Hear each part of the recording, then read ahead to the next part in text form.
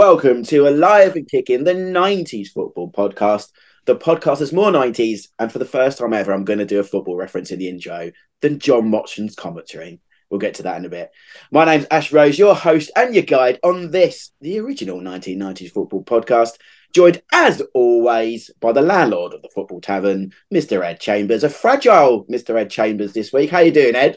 I'm all right, thanks, mate. Yeah, you're referring to the fact that we had a bit of a shindig. I A love little that word. shindig at the We had a weekend. bit we had a bit of a party last weekend to celebrate me turning 40 years of age, and to be quite frank, I felt about 80 for the last 4 days. I have, Take have it the had a week, kids. I've had a very, very delayed hangover. I felt fine the next day, fine most of the next day after that, and then suddenly, bosh. So it was probably my own fault. But yeah, it was good, yeah, and yeah, it was good to see people. I mean, with COVID and stuff, it's you haven't really seen a lot of Yeah, people, everyone gets so emotional, don't they? And says, "Oh, yeah, they do, don't they? you've got to do Yeah, this they before," do. and then you say, "Yeah," and then in 6 months' time, when it's someone else's birthday, we'll go Yeah, for the last. yeah, and I thank you to you. You turned up with a present. I have to say, we have to say this. That a lot of people turned up with either a bottle of something or chocolate, right? Yeah, see, I And then had that conversation with my wife, and I was like, "You're going uh, to get a lot of bottle of some things, and yeah, I know and chocolate's not a thing I would buy yeah, often and because and then so you turned up with a book, yeah, and of course somebody asked me straight away, was it your book, your Alive and Kicking book? Was it a signed copy?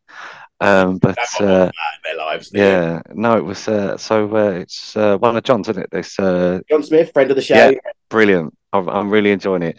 It for those who haven't read it, it's the John was on recently. It's the guy who reads a million autobiographies and pulls them all together. And without wanting to ruin it, there's a bit in there about Neil Ruddock right early doors where Neil Ruddock explains something that happened in pre-season for West Ham. When the Harry Redknapp brings a supporter on the pitch Oh yeah, and yeah. play. One, Ruddock wasn't even there. Two or three, the players that Ruddock mentioned never even played together. Ruddock wasn't at West Ham for about 4 or 5 years before this happened. So I'm like, how could you? Artistic license, they I call was like, that. that's just making stories up, isn't it? It's Yeah. like that Lee. It's like that Lee Sharp one, isn't it? With the Cantona kung fu kick. And he tells this. There's a video of it, and he tells Yeah. this story about how Brian Robson was saying, "Come on, lads, this is going to be funny." What's Ferg? And Brian Robson was a manager of Middlesbrough at the time, so what I don't really understand. But all, anyway, I digress. all for a good read.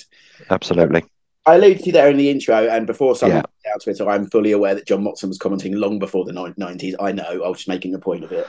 But very sad news this week, like proper sad, because I think I didn't even know. I still don't know. Was he ill? Like I don't even know the reason for his sad passing, John Motson. But a big shock. I mean, we're just one of many who will pay tribute to him this week on any other outlet. But it's one of those you just now he's gone, and you think what influence he had not just on our era, but like almost two previous before that, two previous eras after that. Your dad, my granddad. He spanned so much, and whether if he was your favorite or he wasn't, so many big moments of our lives have been like soundtracked by John Motson. It is a really sad one, isn't it? It is. Yeah, it's kind of a weird feeling to feel sad about the death of somebody that you've never Yeah, physically met. yeah. Like I've never met John Watson, obviously, and it feels really bizarre. I mean, funny enough, I was sitting here at my desk in the office here at home and yesterday, and I'll get an alert on my phone, and I think, oh, what's this? It's BBC News or whatever, and it comes up John Mott. I can see the first words, John Motts, and I'm thinking, no, please no. Yeah. And it was like, yeah, don't. I was like, bloody hell. And you make a good point there. I mean, John Motson was around, had been commentating for 20 years Yeah, or more by the time that we've reached our kind of era of liking a football. comfort spot. Yeah, Yeah, so I mean that's that generations above us have grown up listening to John, and then obviously we have, and then if you were even to say to a non-football loving person, I'm going to pick your wife as an yeah. example. I know your wife just Yeah, has no, he came yeah, in from the car after yeah, taking girls to school and went, John Motson's died. And I was like, yeah, he knows who John Motson is, and he's a yeah, commentator. exactly, yeah, and I think that's the point I was going to make in the fact that when you think of, if you don't like football, you probably think of Match of the Day theme tune, and then you probably instantly would think commentator with a sheepskin coat. Basically, that's the way it is. And John, he was a fantastic commentator. I mean, we could, the amount of moments, the David Platt goal, and everything. I mean, I always love. I mean, going off in decades here, but I love the 5-1 in Munich.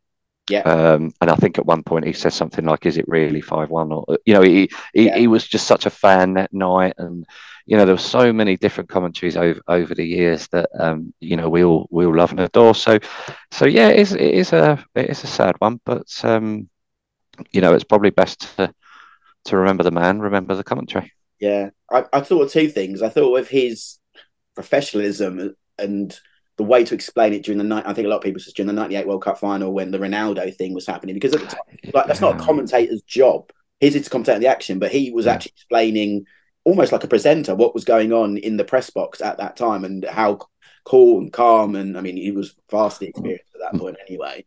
And the other thing I thought of, and so I think someone put it, someone put it on social media, was there was a clip on Fantasy Football when they did Euro Fantasy Football where he commentated on the Germany game, and they made a quip of Stefan Kuntz. Right. A joke of how John Motton's opinion of these two. And it's just always one of those little things. And that isn't his best lying, obviously. It's a joke, but it's just those little things that stick in your mind about John Motton's. But yeah, the David Platt one's famous because it was in Three Lions as well, wasn't it? It made it. Yeah. And the Oldham Athletic fans that are listening won't thank me for this, but someone put up on Twitter yesterday about the last-minute equaliser by Mark Hughes at Wembley. They like that. You told me that. And, and if you actually watch it and listen to his commentary, because sometimes, I know it sounds daft, you just watch the action and sometimes you zone out. But if you listen to the two, it's almost like a craft. He leaves everything a delightful pause, and he says it's hooked back in, and he says, "Hughes, it's there." He kind of, it's very, very, theatrical, I suppose is the right. It was, and that you can't. I don't think you can teach that. I think that's a natural sort of thing that he had as a commentator. I mean, we're all critics on Twitter these days, aren't we? We all can sit there and go, "Oh bloody hell!" I was sitting there watching Man United Barcelona last night, thinking, "Why am I listening to Robbie Savage?"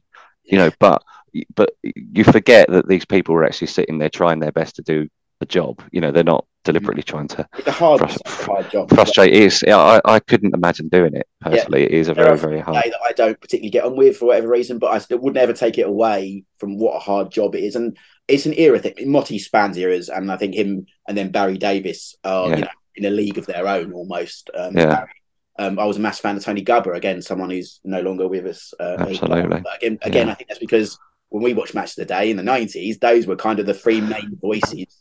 Yeah, and Gerald Sidstad as well. I always loved his voice. But Ian Darcy, I like. But... So it is a sad one, but God bless Marty, and thanks for the memories, I suppose. I'm going to fast forward this little bit because our guest is in the waiting room at the moment. Right. We're doing a My 90s today. We haven't done these for a while. And we're doing Crystal Palace, and I had a quick look at, just to familiarise myself with everything that happened in the decade. God, there's a lot that happened to Crystal Palace in the 1990s. So there's going to be a lot to get through. Lots of Lombardos, I'm hoping, as well, we'll get to chat about along the way. So, let's get into this. This week's show, we are doing a My 90s special. That's Talk the Eagles.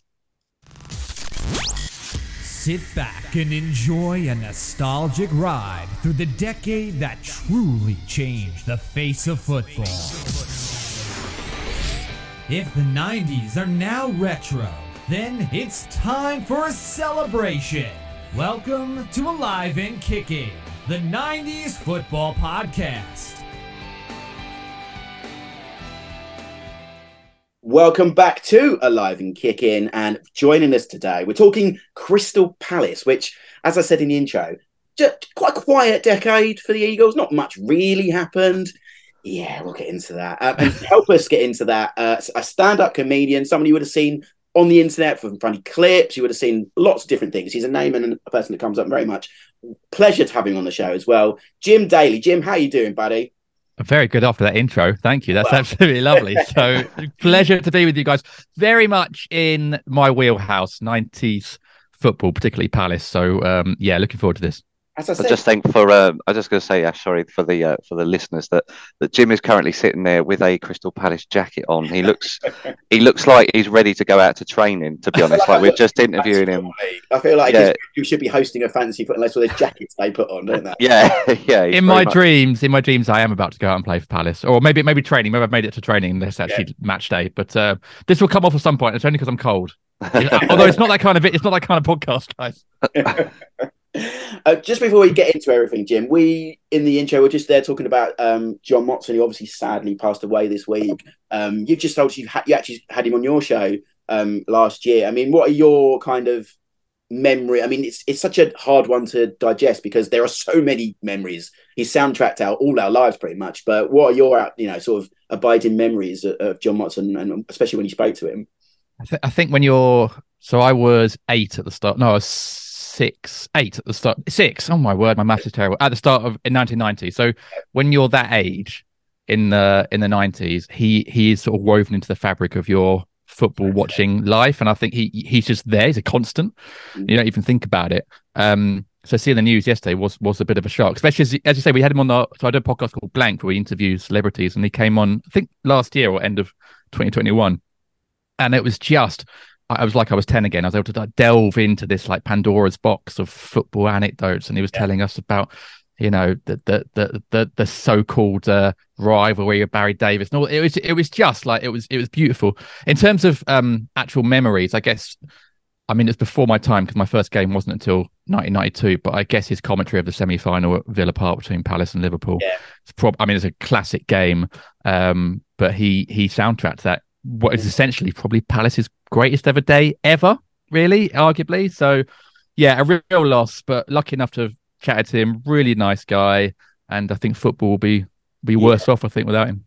No, it's a sad loss, and one was surprising because I didn't, as I said to Ed earlier, I didn't even realise he was ill or anything like that. So it was a bit of a shock yesterday to see. He was fine, absolutely fine on the pod, and then I think I saw him. I had an awkward thing where I think I saw him on a train like 2 weeks later. But I wasn't sure it was him, and I wasn't sure he'd remembered me. So I bottled going over to say hello, because it could have just been some old guy with white hair. It looked like John Motson, but it could have been him. But he could have also said, "Who are you?" So I left it. But but if he looked fine then as well. Yeah. Oh, okay. Well, yeah, as we said, thoughts go out and everything. But let's talk Crystal Palace then, Jim. I mean, as I've already said, it was a very eventful decade. We've got our list of kind of mini subjects that we'll get to in a minute. But in a kind of a summary, a very small one, because that might take a podcast.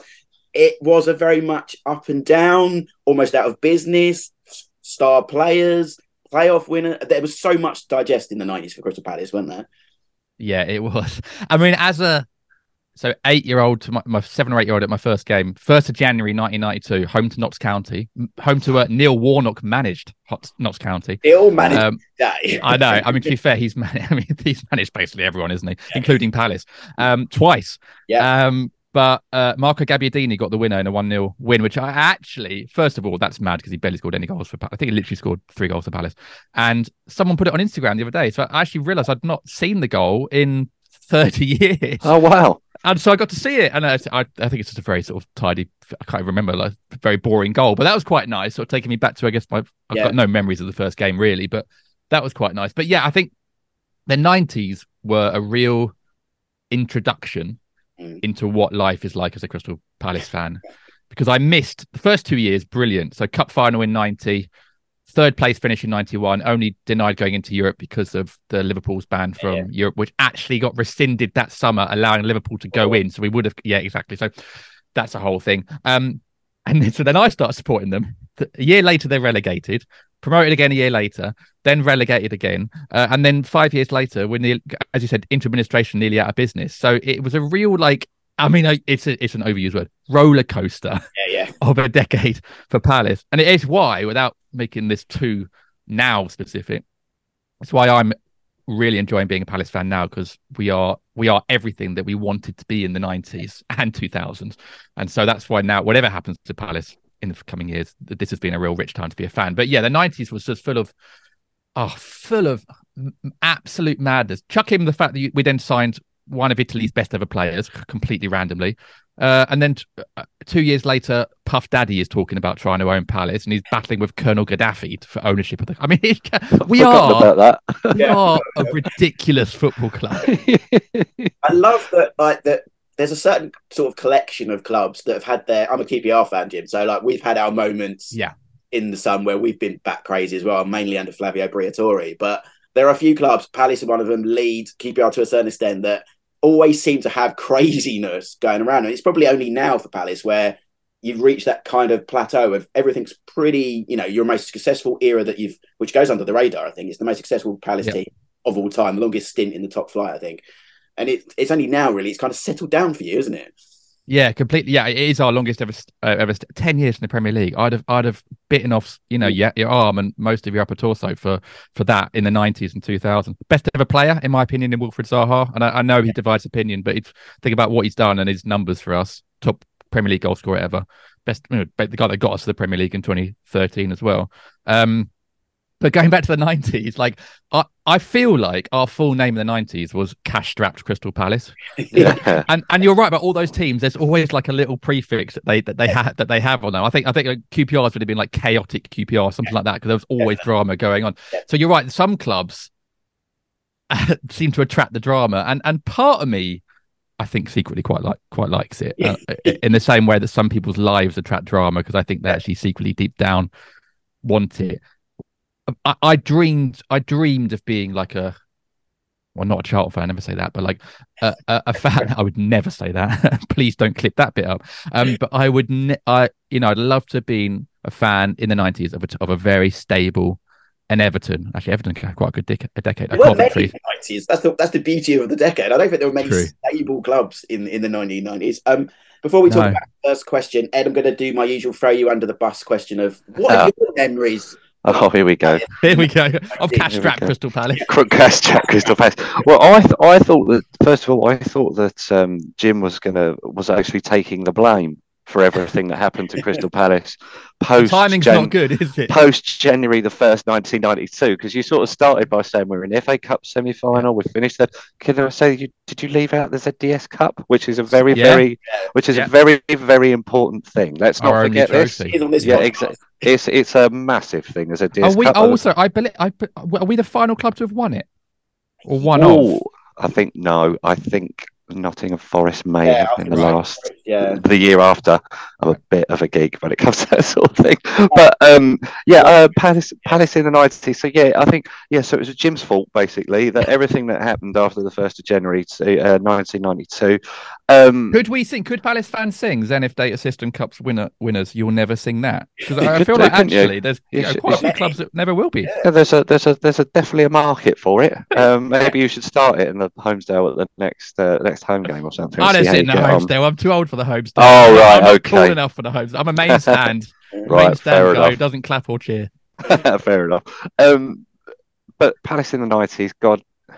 I use this phrase so often, but soap opera. Oh my God! I mean, your QPR exactly the same. Soap opera. It feels like when we do this podcast, and Jim, we do this podcast a lot, and Ash will say, "Oh, he played for QPR, this player or that player," and you'll think that they had 3 loan games in 97, 98 or something. But I don't remember him playing for QPR. Palace. I got the impression that Palace are actually very similar. You can watch a game of football. I mean, I've got a couple of mates at Crystal Palace, and watch a game, and they'll say, "Oh, he used to play for Palace," and you think, "Did he? Like when?" Like I was sort of like Sasa Kurcic, for example. Like he played for Crystal Palace. Ray Houghton is the one that came to mind. Yeah, like Ray Houghton. Did he? Yeah, he played, but they do. I mean, I remember these guys playing for Palace, but it's not something that immediately comes to mind. So my abiding memory of Palace, apart from that FA Cup semi-final, is actually when they got relegated in '95 for having the highest amount of points ever. Yeah. And that was the year. I think you say cash-strapped Palace. I would say only Palace. That would only happen to Palace, right? So it was the year where 4 teams went down, so they restructured the league, and it had to be Palace that were the 4th team. It had to be. There was no other team in the world. You could have put Palmeiras from Brazil into the Premier League that season, it would have still been Crystal Palace. Yeah. That's the way I remember Palace. I mean, their name is dangerously sounds like ours, so they might have got dragged into that. Yeah, you're right. That was, and I think it was 49 points or something mad, which these days would get you, maybe a top 10 finish. Like on I do a Palace podcast as well called 5 Year Plan, and on that we've coined the phrase typical Palace, and that's exactly the sort of thing you're talking about. And I know most clubs probably have that, typical QPR, typical Leeds, whatever, but like it does feel like Palace, this kind of stuff happens a lot. So yeah, we've not quite trademarked. We're one step down from trademarking typical Palace, but we have put it on a lot of our merchandise. Yeah. Why do you? Sorry, I'm going to steal a question that Ash might ask, but why did you pick Crystal Palace as a fan? I've heard this. Go on. It's a pretty standard story in that my dad was a Palace fan, and so that I had no choice really. Once I started getting into football, Dad sat me down and said, "You can either be a Palace fan or you can get the hell out of my house."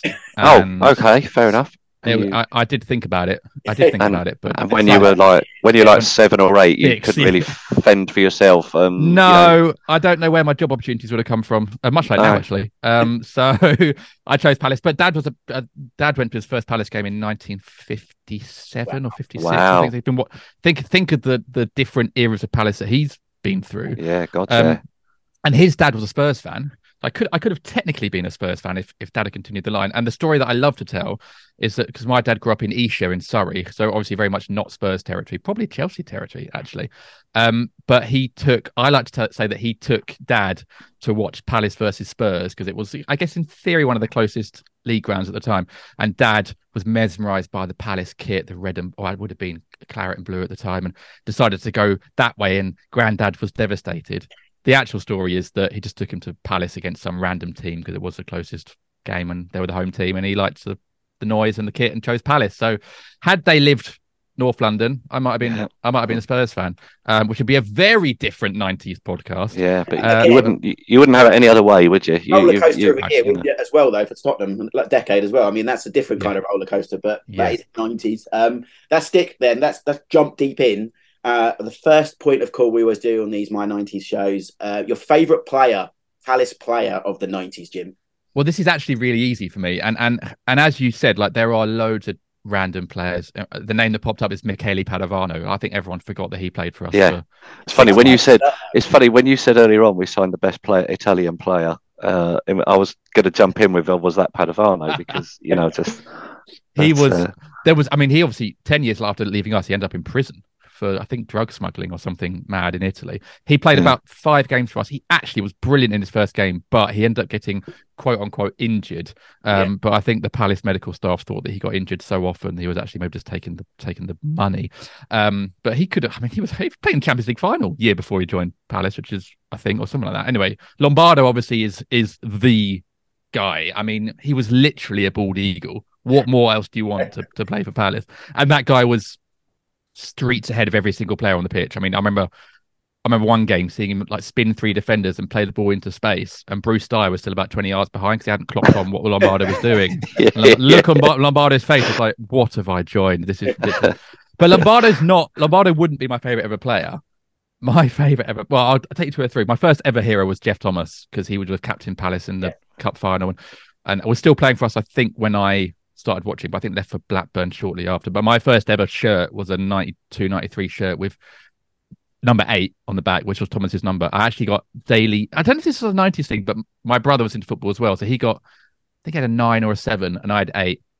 And I got Daily J, and he's Sebastian, who got Daily S. I think in the 90s, people used to have maybe it was an Italian thing, their names, and then if it was initials, initials, depending on if it was a similar name. So I had Daily J8 because of Jeff Thomas, but there were loads of players that I adored during the 90s.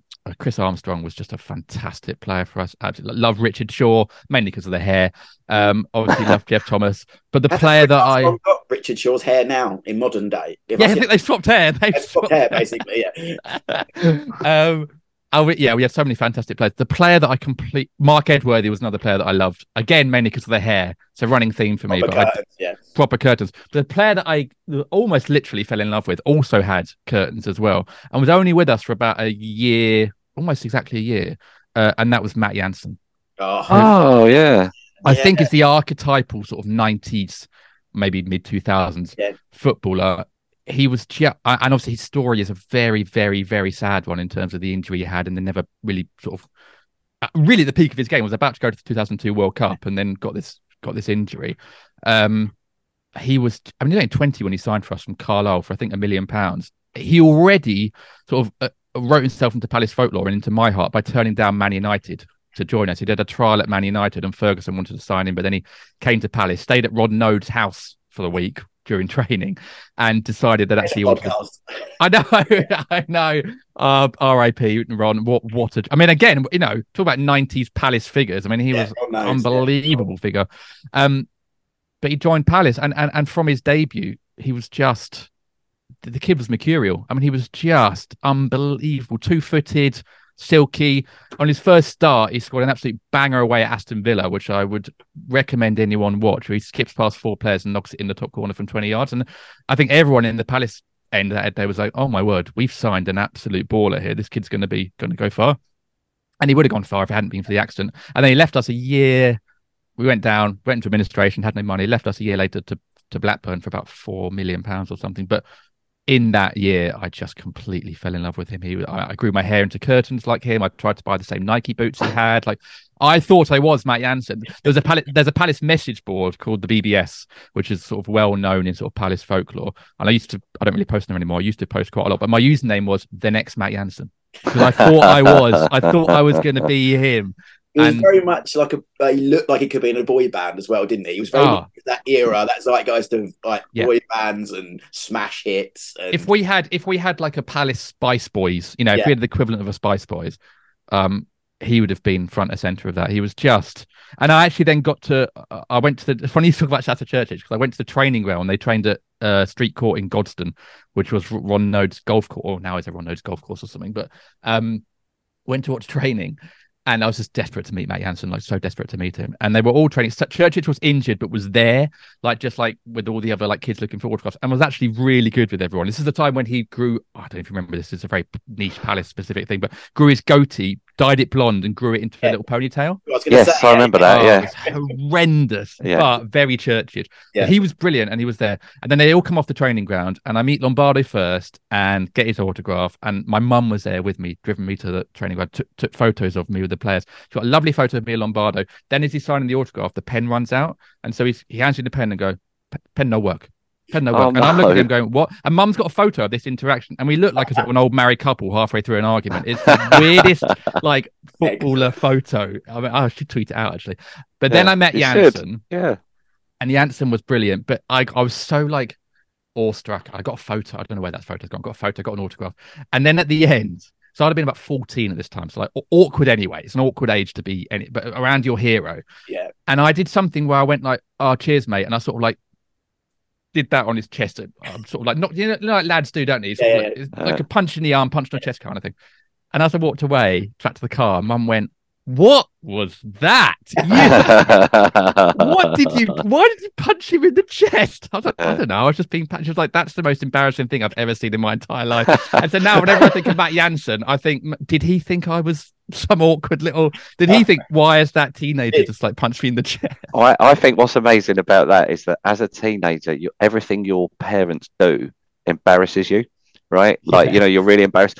But that story it flipped the other way. Your mum was embarrassed by you. Yeah. I think that's brilliant. And my mum also is the nicest lady in the entire world and wouldn't say boo to a goose. So for her to say that was really embarrassing is top tier embarrassment. I should say I then interviewed Jansen about 5-6 years ago when he was at Chorley, when he was manager for Palace's website. And I didn't tell him that story, obviously, but I did tell him that I was a fan. And he's actually the nicest guy in the world and was really sweet. And as it took us hours to get there and get back. And as we were driving back, I was getting text messages from him saying, "Are you back yet? How you doing? Hope you're back safe." Kind of. It was just like, so it was a moment of like, do meet your heroes kind of thing. So I had that myself like a couple of years ago. So Roy Wegley was my hero as a kid. Like I'd never watched him live because I was a bit young, but seeing him on the telly with he was that kind of flamboyant, random foreigner in this Workham like QPR team, long locks. I wish I could never grow my hair like that. It goes that way instead of down. And he was American, even though he was from South Africa, and I've got a lot of love for the Americana. And for years, I wanted to interview him and speak to him because he went kind of off the radar after leaving England, and he tried to become a golfer randomly. And then about 5 years ago, I tracked down his email and he was like, I'm not interested in talking about my career. And I was gutted. I was absolutely gutted. And then for whatever reason, I got back in touch with him a couple of years ago and he agreed. And I did a Zoom call with him. He lives in the States. And there's a picture of me, like I've screen grabbed, and the smile on my face, I think it's bigger than my wedding day that I'm to Roy Wegerle over Zoom. And it's that moment. It's like, sometimes you can meet your heroes and it is all okay. So. I was going to say I was at Ash's wedding and he cried most of the day. Roy, Roy, not here. I'd have to say, through doing FYP, we've done loads of ex-player interviews on our podcast and stuff, and I haven't actually yet met a Palace player who isn't really nice. I've been very lucky.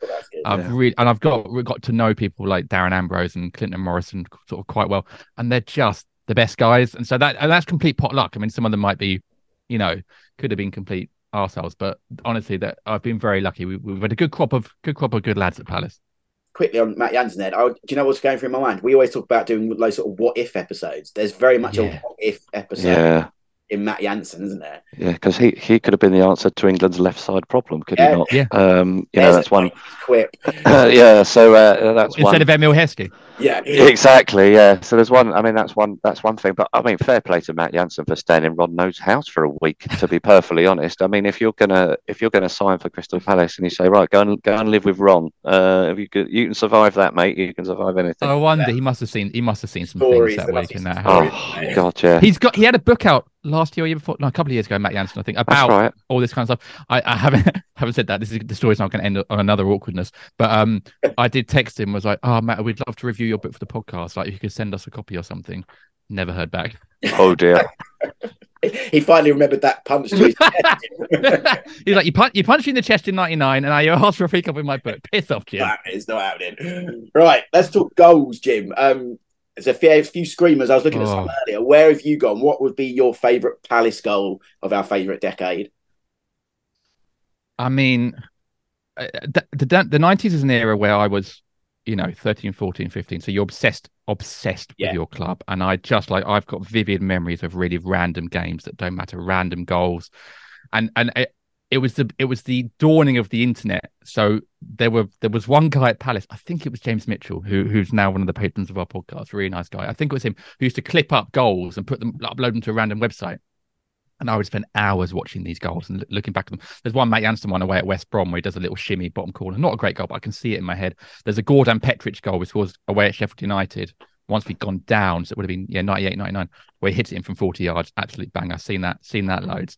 There's a couple of Jansen. If we come to game, there's a couple of Jansen's goals in a game that I think I'm going to pick as my favourite as well. But the goal really that I think for any Palace fan who started watching Palace after 1990, because I think probably you'd go Pardew's goal against Liverpool in the semi if that was your era.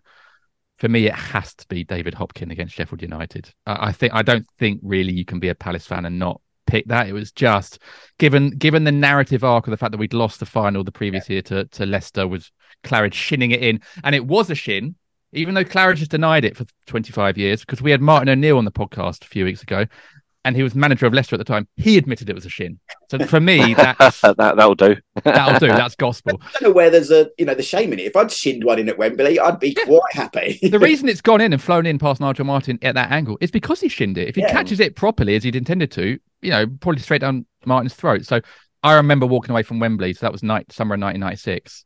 Obviously, we're about to have the best summer the country's ever had. And I was, I remember crying my eyes out walking down Wembley Way as a, I guess, 12-year-old at the time. Like, it was just like, I felt, because I'd seen Palace go down and up and down again, felt like this is our time. And we had a great team then as well. And so to come back a year later and win it in the fashion, again, with a last-minute goal, in the fashion that we did it with that goal. And I remember, and this is, I reckon, so what did Wembley hold at the time? 80,000, 82,000 or something? So how many fans of Palace and Sheffield United are there? Maybe 30,000 each, 25,000 each, because there's always a few that go to corporates and stuff. So let's say there's 30,000 Palace fans at Wembley. I've already met more than 30 Palace fans, 1,000 fans that have claimed to have been there.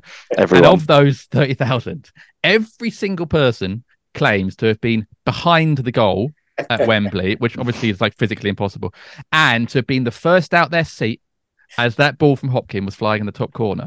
Now, I know that's incorrect because I was the first person out of my seat when that ball was flying. I've got such a vivid memory. I was there with my dad, my brother, and his best mate Leonard, who they used to watch Palace together in the 60s, and now are season tickets together in the main stand. And I sit behind them, which is really, really lovely. I swear I was out of my seat early doors. I can see the ball flying in the top corner from behind the goal. It's just imagine the sun was shining. You know, it was mid-90s, old style Wembley. Tango Man was there. Do you remember Tango Man? Oh yeah. Tango Man was there. Yeah. Like there was just commentate on him. Yeah. He was just we had Palace were in that 90s kit. If we talk about kits, I'm probably going to come on to that one, that Bayern Munich kit. With blue shorts, which I think worked really well, which he never wore again, I don't think. Bruce Dyer had the Adidas logo shaped into the back of his head. Steve Coppell was manager, and Coppell was wearing a baseball cap. I mean, it had everything. That game had absolutely every 90s element you'd want, plus a last-minute winner from our, player of the season from that season and the season before, from David Hopkin. Obviously, it fell apart because Hopkin left for Leeds literally about 3 weeks later. But that was just a golden moment that I think, and I think if you say the phrase Hopkin looking to curl one, in fact, if you say the word Hopkin to any Palace fan, they're obliged. It's their duty to then say looking to curl one. It's fantastic. It was a fantastic goal as well. It really was. Of him celebrating with like hardly teeth. I don't know the story behind David Hopkin and no teeth, but that's what I always remember about him. He's very much a throwback footballer, David Hopkin, isn't he? You don't really think you'd see a David Hopkin in the modern game. But I guess he made that crossover because I guess in the 70s and 80s, you probably did see a lot of footballers no teeth. And that, you're like, fair enough, they're a footballer, no teeth. And they didn't get paid much money, so they probably couldn't afford the dental work. In the 90s, that was like the first era where like being the aesthetics were as important as the football. And so being a Spice Boy, having good hair, like, using, what was the Jason McAteer advert? Not just Brill cream. Head and Shoulders. Yeah, exactly. Yeah. This all became, they would never have done that in the 70s and 80s. So, but Hopkin, I guess, was a bit of a sort of, like you say, an old school footballer who did that. But like, that is the one Palace goal I think I can do the commentary from memory. I think of that goal. Do you want me to do it? No. I'm probably going to get it wrong now, but I think it's Simon Roger floats it in. It's cleared by Tyler again. David Hopkin looking to curl one. Absolutely incredible. I think that's right. Who is it? Is it the Sky guy at the time? It would have been. I guess it would have been the Sky of the playoff final. Yeah, it must have done. Yeah, so I don't. Who would that have been? I don't remember who that would have to. Yeah, I'd have to check that. I can't remember who at the time. Then they had a kind of a flow of different people, didn't they, doing the football league stuff? If I remember rightly. Ed, great goal, great moment. I love a playoff. Wonderful. Yeah, wonderful goal. And you both, in your supporting capacity as well, Ash, you both know what it's like to score a last minute sort of winner in a playoff final, and you both know what it's like to lose in a playoff final. And it's like, a playoff final is without doubt, in my mind anyway, the most incredible game in football, because it is your 46 games plus your two playoff semi-finals. Then the final, that's your whole season in one match.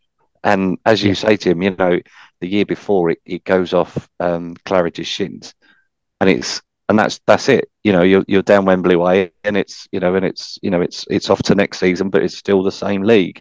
And so the despair and the joy that game brings is absolutely incredible. I don't think there's another game necessarily like it in football. It is literally a winner takes all. I mean, if you lose a Champions League final, for example, whatever, Liverpool lost it last year, they get another crack at it this year, and obviously that didn't go too well this week.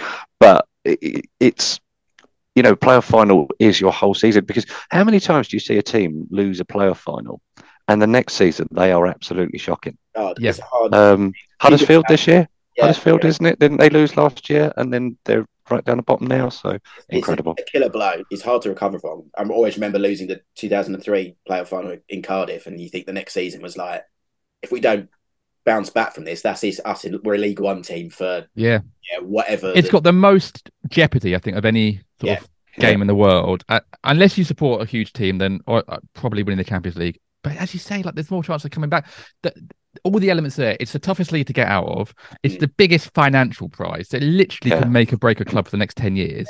The pressure to get there is huge. The pressure not to lose it is huge. And the repercussions if you do are massive. And I think you're right. I think for anyone that supports any club basically that isn't a top six team, I think I was talking to Spencer Owen last week. I was doing a TV thing with him. He's a West Ham fan. And he was saying, actually, if we go down, and they're not having a great season, he's like, obviously I'll be gutted, but part of me wouldn't mind it because we get a crack at the playoff final again.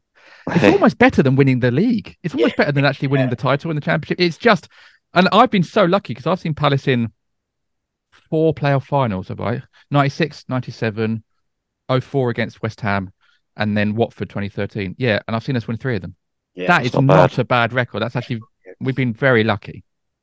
Yeah. Or you think of Forest this season, like that's a sliding doors moment for 20 years' time. If they had not gone up, they'd have lost their whole squad, probably their manager who'd have been poached, and be the wrong end of the championship and could be heading to League One this season. So it's very much. And I think they're going to stay up. My prediction is they're going to stay up. And I thought that in November, we went there for the final game before the World Cup and we lost 1-0. We were appalling. We had no shots on target, and that included having a penalty. That's how bad we were. Typical Palace. Typical Palace. But Forest were excellent. And I tell you what, their fans were superb. It's the loudest away ground that I've been to in some time. And I remember thinking they've got a real first season up vibe in the same way that we had in 2013 under Pulis. If they stay up this season, their fans are going to have played a huge part in that. And actually, that's been proven the case with their home games in recent months. So, yeah, I think they might do it. You're right. Big slide doors moment for them. But that's what the playoff brings. Yeah. I don't think they'd expected to see Keylor Navas playing for him this time last year. I mean, it's one of those. Exactly. It's a QPR Julio Cesar thing in my head. But yeah, we'll see. I don't think it'll go quite as bad as that one did. You mentioned kit there. We might as well get that ticked off there, Jim. And now Ed will roll his eyes because unlike us, he's not a kick geek as we are. Are you going with that Bayern Munich? Is that the kit of the 90s? Yeah, it has to be. It's my favourite ever kit, and it's just a beautiful. I mean, it is a shame that it is essentially a template off the shelf kit, and that Bayern Munich wore it at the same time. Although I think for the kit geeks amongst us, I think their badge and the Adidas logo were centered, whereas ours were on the. Yes, I think I might have got that wrong. It's just a gorgeous kit. We had some good ones in the 90s. There was TDK adorning it, obviously, is classic, the Palace sponsor. We had a Nutmeg kit, which I think Nutmeg was an in-house, production company, manufacturer of some sort, in 94, 95, and we were up, which was like red with 2 blue panels down the sort of... Yeah, and there was one that was faded the following season. Next season, it was the same thing, then they faded it. Yeah, those were nice kits. And we had, around that time, when we went to Adidas, I think a year later, we had a really lovely away kit that was the France away kit with the sort of white with the blue bits over the shoulders.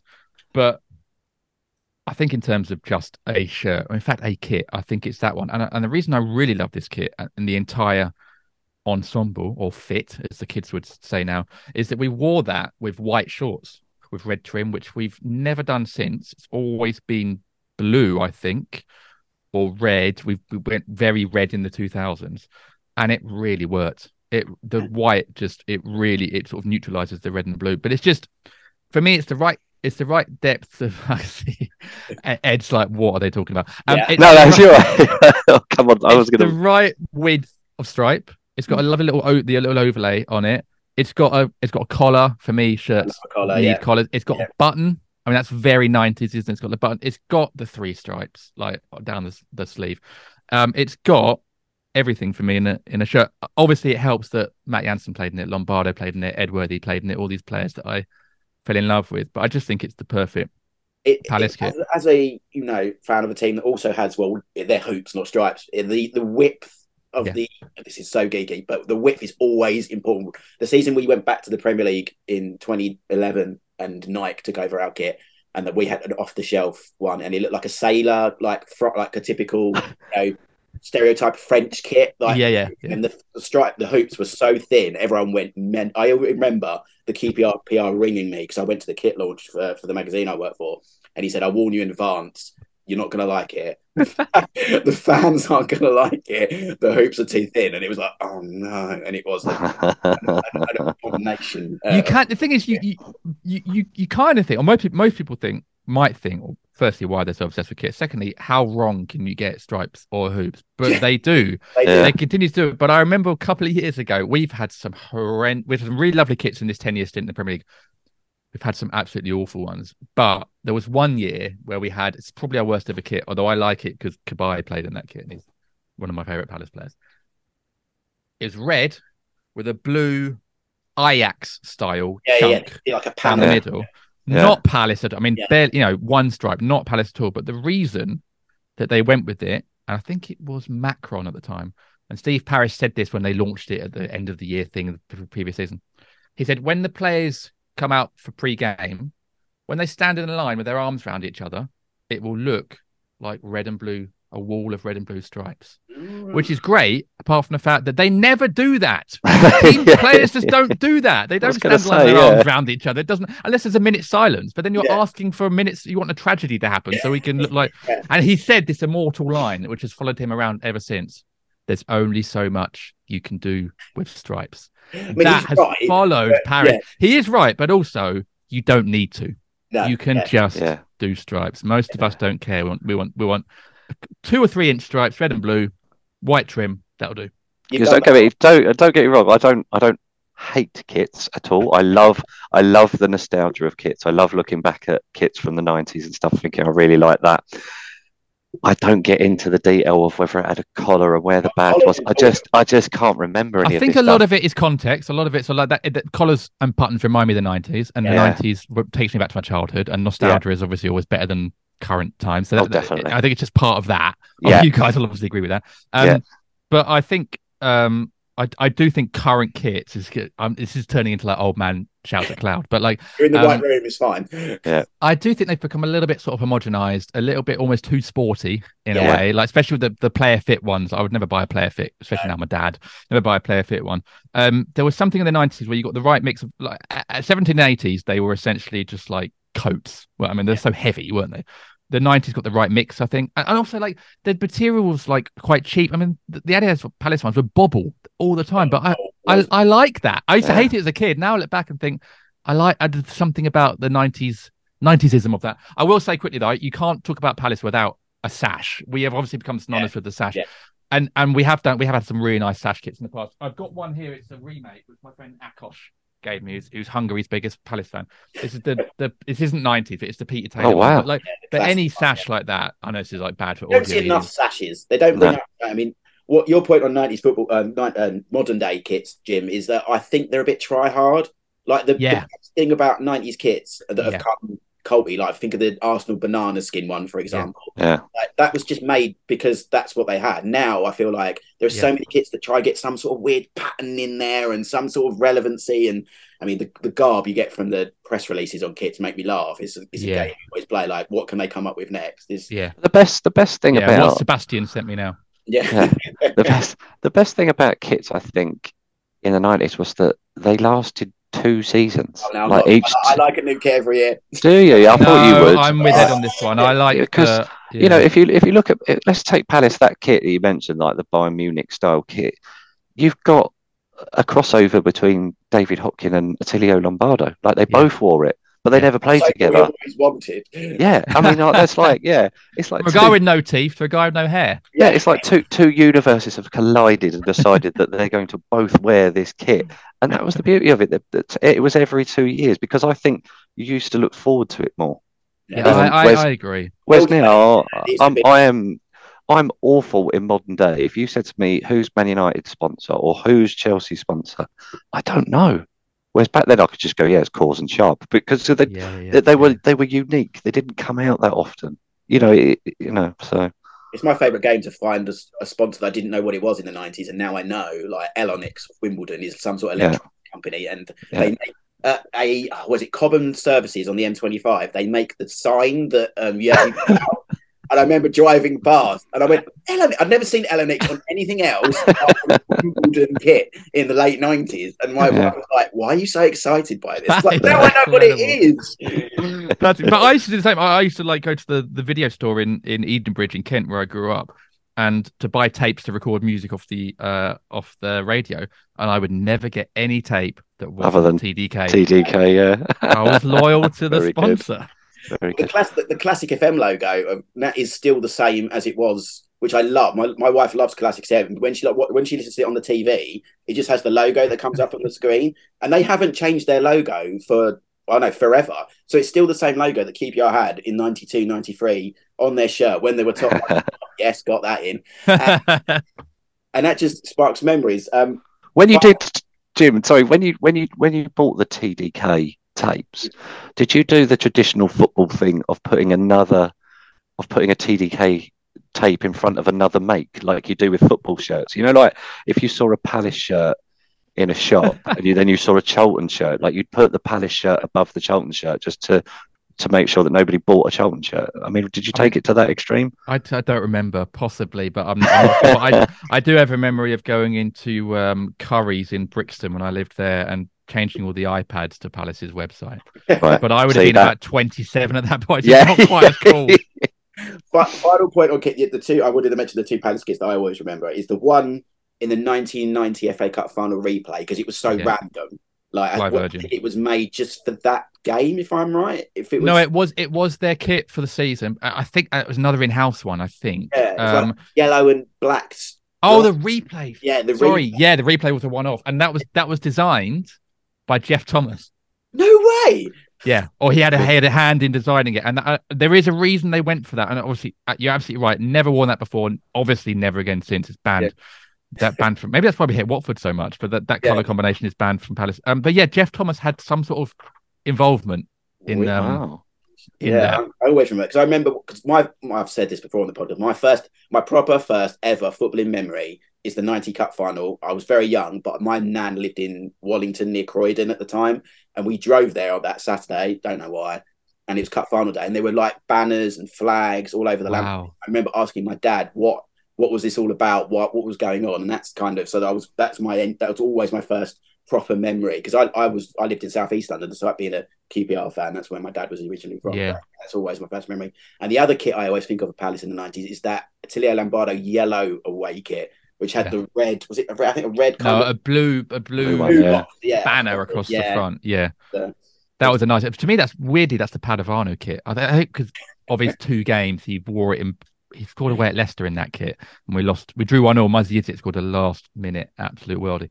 But yeah, I had that kit, the yellow one, in a medium, which probably would fit me now just about. But so baggy. My mum, because they were thankfully baggy. My mum chucked out loads of my Palace shirts in the sort of early 2000s, which I'm gutted about. I do still have though the Lombardo shirt from that season. I've slightly ruined it because it does have Ed Worthy 2 on the back, which I think is the only person who ever got that. But it's a small, and it's too tight now. So I'm considering selling it to try and trade it in for a medium or a large of that shirt. But it's funny, that like you think things in football that it always happens this way, but obviously it doesn't. Is that my memory of Palace in 97-98 was that they played away every week. Lombardo and Padovano played in that yellow kit every week. They never played at Selhurst Park once. I just have this memory. They even played in that game where the lights went off. Was it lights went off at West Ham? They were wearing that kit then. Yeah, and we were 2-0 to 1 up, and it went off, and we lost the replay 3-0.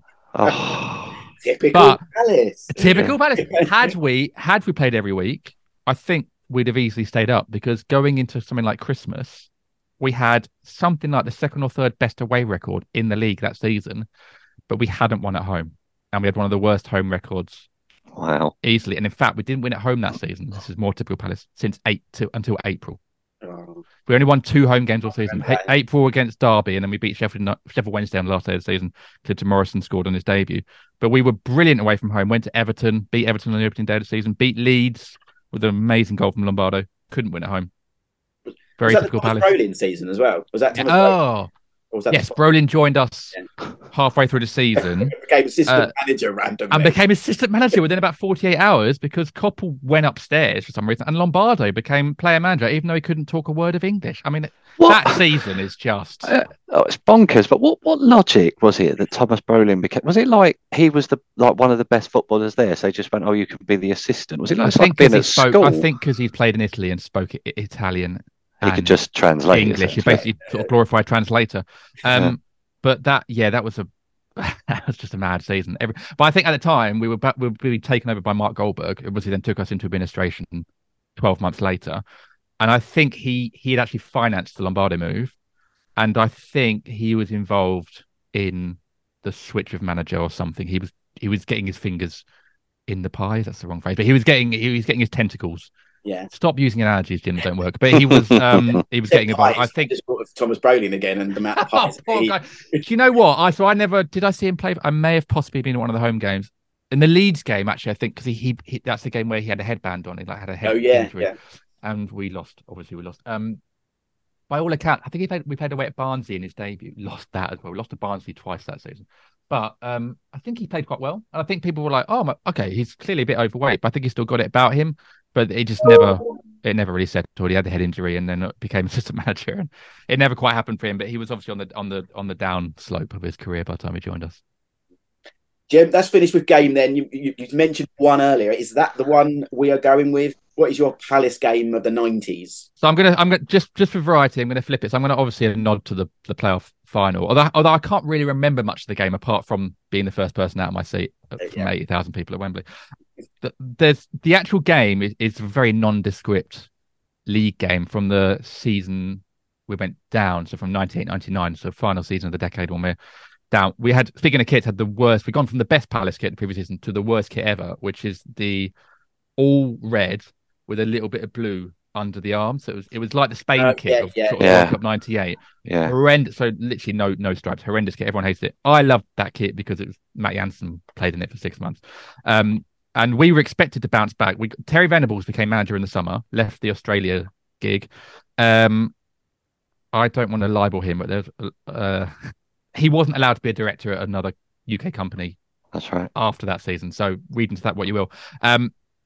We signed literally hundreds of players, many of whom never played for us in the first team. Christian Ledesma and Walter Del Rio were two Argentinians who joined us, and I don't think either of us played a game. We signed Craig Moore from Rangers, never paid a penny for him, so he went back later in the season, but he was absolutely brilliant. We signed Fancy He and Sunji Hai, the first Chinese players to play in England ever. Sasa had joined, obviously. But anyway, there was a game around September time. So we had an awful start to the season, and then things started to click. And we actually went on a good run of home game. Didn't lose a home game, I think, until December. We played Norwich at home. It was a sunny, I want to say September, early October afternoon. I went on my own, and I was about to get my first ever half-season ticket, actually, the second half of that season. Got the train up to Palace from Kent. And we went 1-0 down. I think Craig Bellamy scored. And then it all just clicked. And Palace with Lombardo and Janssen, Matt Svensson, former Charlton player, played for us as well. Hayden Mullins had been promoted from the youth team into central midfield, and he was only 19, but was absolutely brilliant. Nicky Rizzo, we'd signed that summer from Liverpool, I think, Australian winger. Great name. It's a great 90s name there. They all just clicked, and we scored.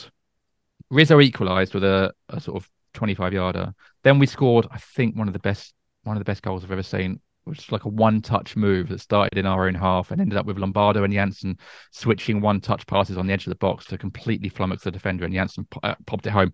Brilliant goal. Then the second half, we scored 3 more. We won 5-1. Lombardo got in on the act.